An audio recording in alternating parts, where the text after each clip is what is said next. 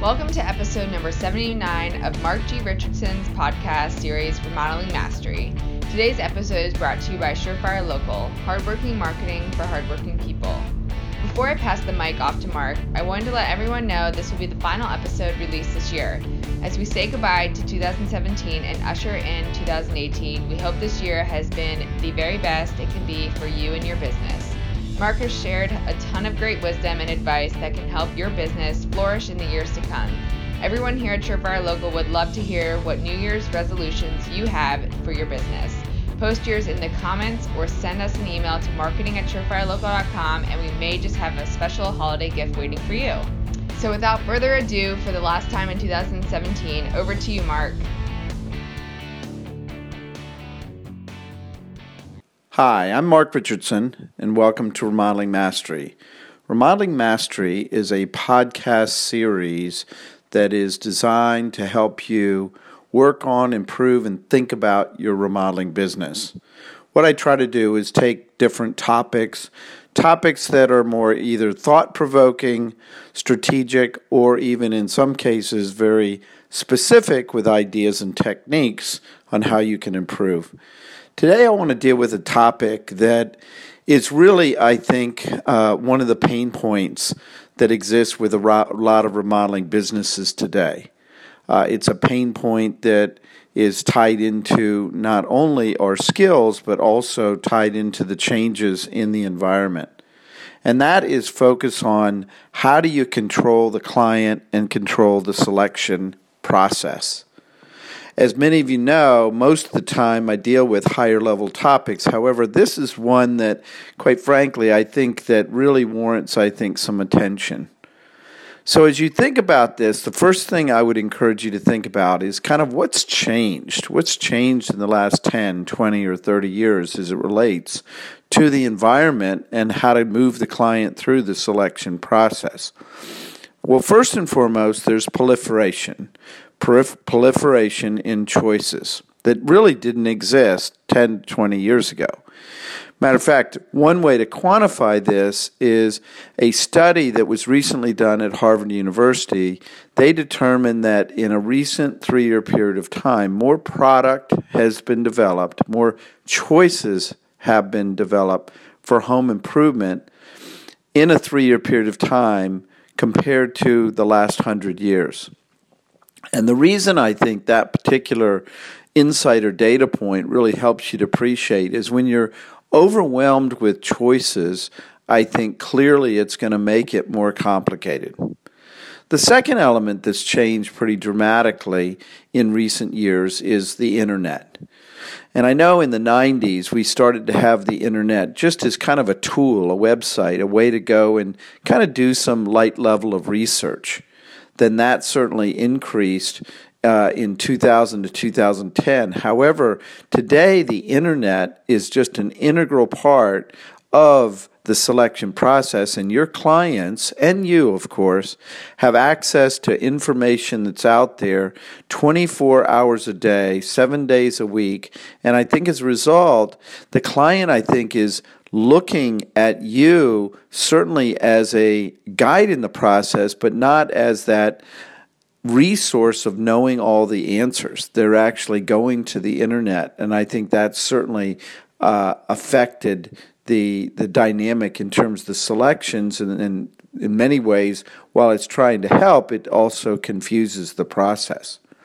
The third element, I think, when it comes to the change in environment was highlighted actually by a speaker at the Extreme Sales Summit last year. And he talked about the change in how consumers are making their decisions.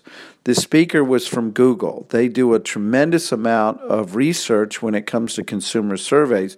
And what they found, which I think is pretty incredible, that they said, based on their research and their data and their surveys, that homeowners today put more value in a online review than they do a personal recommendation.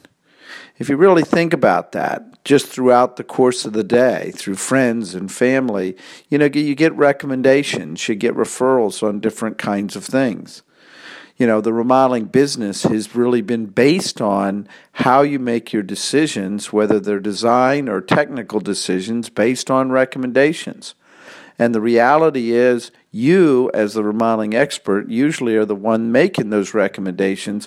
However, again, what Google showed was that homeowners today put more value in a personal referral than they do in a online review than they do a personal referral.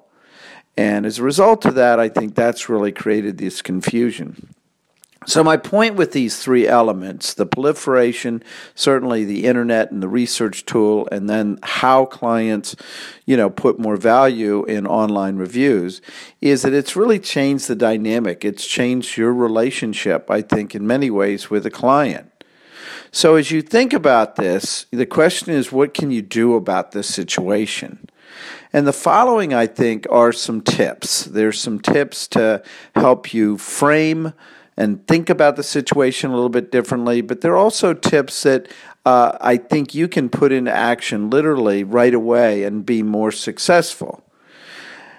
If you really think about this subject, and the reason that you want to be more successful in it is you can't keep having the selection process be more and more elongated.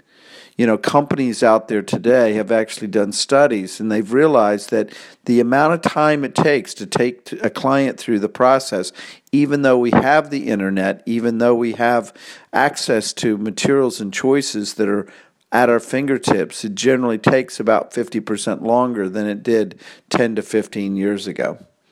So with all that being said, here's some tips on what you can do with it. Number one is, I think you kind of change the paradigm of who you are in the process. In the past, you were very much the remodeling expert. You were the sage. You were the advisor. You're giving them experience of what other clients have found. Well, today, I think you need to kind of shift that. You need to shift it and think of yourself really more as a therapist. Think of yourself as a marriage counselor or a tour guide. Make sure that you're actually communicating clear. That's really what your role is today, more than necessarily being the knowledge source of everything that's out there. And the clients really got to trust the therapist and marriage counselor and tour guide to really guide them through, not necessarily with what they like and dislike, but guide them through the process. The second I encourage is to address the elephant up front in the room when you talk about the making of the choices and the overwhelm that is tied into it. There was actually a study that was done that's called The Paradox of Choices. It was a book that was written by Barry Schwartz, and he talks about, that really having more choices is really less effective than more, that level of overwhelm. So I think if you actually address the elephant in the room with the client, you actually tell them up front that many clients have found that giving you too many choices, all the choices out there are really just going to become more stressful. And I think if they relinquish a little bit of that control as a result of that advice, it will help you. The third element I would recommend is to set some clear selection goals and timeline for their decisions. I think it's really, really important to keep the end in mind. Clients oftentimes, they really care about when a project is complete more than they do about when it started.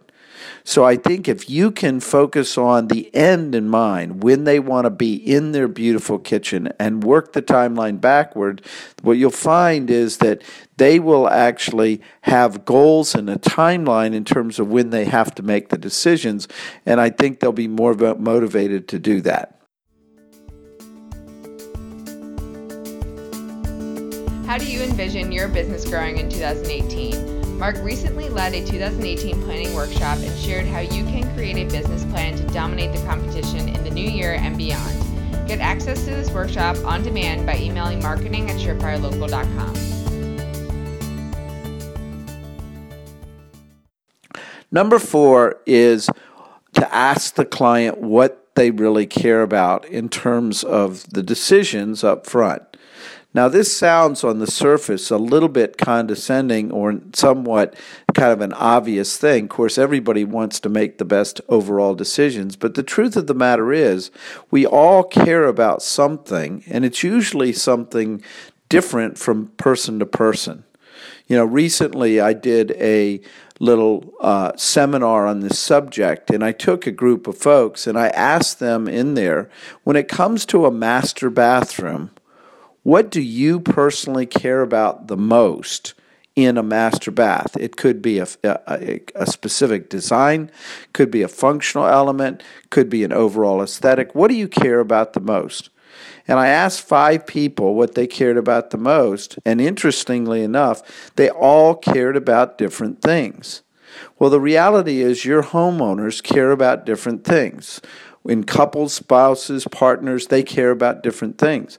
And what you need to do is you need to find out, almost like a little bit of a detective, what it is they need to care about up front, and make sure that you're putting the right time and energy into those things and not necessarily the hundreds of other decisions that they're just clearly willing to just acquiesce or go along with whatever advice that you have. The number 5 tip, and again, it also is very simple, but it's write it down. What you want to do is when you're having a client meeting, when it comes to the selection, you want to have an agenda for that meeting. Ideally, give them that agenda up front. It could be the day before of what you're going to be covering, so they at least have a chance to really reflect and think about it. But with that agenda, what you want to do is outline what the goals are and specific selections that need to be made. Then, at the end of each meeting, you want to put it in writing what those selections and decisions were that they made. I think there's a psychological element when it comes to checking things off the list and making decisions. If you don't write it down or you don't have a specific agenda, it's very hard to control and predict where the conversations were going to go. My number 6 tip is use the power of 3. Now, rather than get into a lot of details of the power of 3, I did a podcast. I've written columns on the power of 3. And the power of 3 really ties in large part, to this whole selection process. You always want to give the client 3 options. Ideally, giving them an option or 2 that falls within their budget, but you always want to give them 3 options.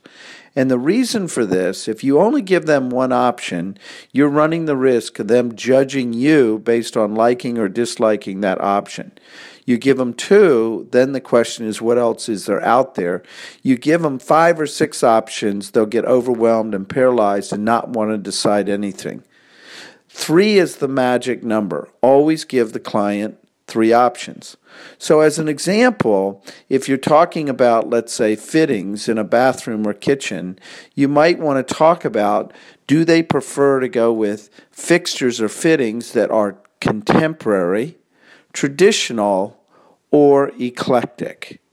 Which of the 3 would they like to go with? Which are they inclined? What are their design aesthetics as it relates to those 3? Then you can start to guide them down the path of which one of the decisions makes the most sense. The next thing that you want to do in number 7 is, it really is good personally to be at the selections meeting. I think a lot of companies, they get individual or assistants to handle some of the selection process, or they send clients out kind of willy-nilly out to showrooms. And then it's sort of like when you're walking a dog, having the leash get tied around the tree. What you want to do is you want to be at those meetings if you possibly can. And I know it takes time to do that, but it doesn't mean that you don't have to be spending 100% of your focus at that meeting, but at least be there so that you can control it and you can come to closure and you can keep it on track and keep it on budget. Otherwise, it'll get tangled up and probably will come back and be problematic. The number 8 tip I have is control the fantasy. Now, Back in 2003, 2004, when homes were appreciating at double digit on an annualized basis, homeowners out there could really fantasize as much as they want, and they could see a pretty good return on investment of doing that addition or that kitchen or that bathroom renovation. Today, on the other hand, you really need to control the fantasy, because if you don't allow the control to be there on the fantasy, then what happens is the clients will choose ideas and selections almost like kids in a candy store, and it'll expand way beyond what their budget is, and then ultimately it'll get stalled, or you'll get into an argument with respect to the level of investment and what they were expecting. So it's really up to you, I think, as their values sage, therapist, tour guide, to control the fantasy. What I usually recommend is, as you're moving through the process, really try to break ideas, designs, issues into three parts. That there's things that they have to do for their home, things they want to do for their lifestyle and their family, and then there's master plans, things that they want to think about for the future. So as you're moving them through the selections and the finishes and the decisions, make sure that you are controlling the fantasy, not just following the fantasy. Number 9 is always keep the budget in mind. It's really critical, if you really think about this, where things go awry. Usually it's because the budget gets out of whack. It's not because the decision or choice is not there. It's usually because the budget gets a little bit out of whack. So what I usually recommend is you don't want to necessarily stymie, I think, the enthusiasm in terms of the selection process, but you do want to communicate as their kind of guide and therapist for them not to get too emotionally tied into some of the decisions. Or if they have certain decisions and selections, to have alternatives that may in fact be less expensive. But if you always keep the budgeting in mind and you keep them focusing on the budgeting as well, you're going to be more likely to be more successful. Number 10, when it comes to the selection process, is make it fun. I know the selections can be overwhelming. For some, they can be extremely painful to go through, but it doesn't have to be that way. There are companies out there that I think really make the selection process fun. Part of making it fun is making it more visual, having it really in a setting that is more enjoyable. There's a company that I recently heard of out on the West Coast that takes clients on a design cruise, a selection cruise, where they actually retain a limousine and take the client all day long, going from showroom to showroom, from granite site to granite site, to pick the parts and pieces, and then they're documenting it in the limousine as they go from site to site. Then at the end of the day, they crack open a bottle of champagne to celebrate the fact that they've had a very successful day. To me, it's not a matter of whether you rent a limousine or not, but you do need to try to make the process fun. You need to try to make it really more part of the experience, because at the end of the day, that's what they're going to remember. They're not going to remember necessarily whether they chose this faucet or that, or their cabinets. What they're going to remember is how painful was the process of getting there. So if you can just start to take some of these 10 tips I'm giving you today, you can start to make them a little bit more an integral part of your selection process. What you're going to do is you're going to see, I think, savings in time. You're going to see an increase in sales. You're going to see an improvement in close rate. And not the least of which, you're always going to see a better client experience. So I want to thank everybody for listening to this podcast today, and I look forward to speaking to you soon.